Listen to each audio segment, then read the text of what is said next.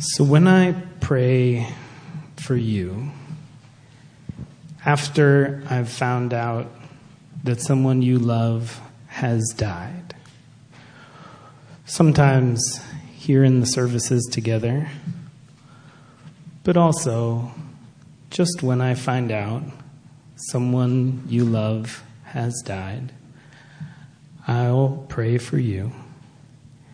And the thing I always pray for you is a blossoming grief.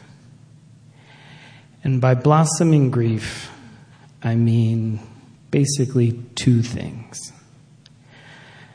The first is that, just like we heard from all the folks who spoke and shared today, grief is so many things over the course of our lives.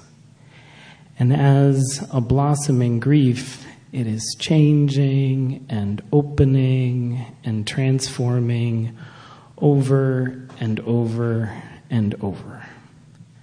So this is just a prayer to be able to stay present with all the different stages, sometimes crushing pain, sometimes very funny moments, so many different things over the course of a lifetime.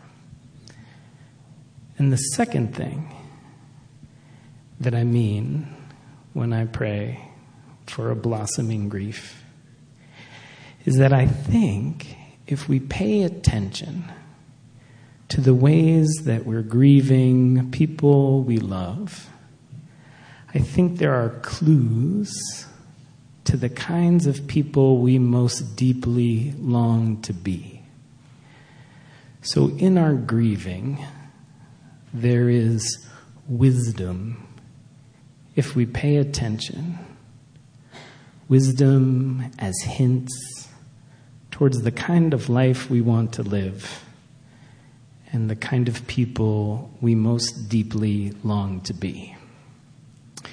So especially today, but really always, I pray for you all and us all a blossoming grief. Amen.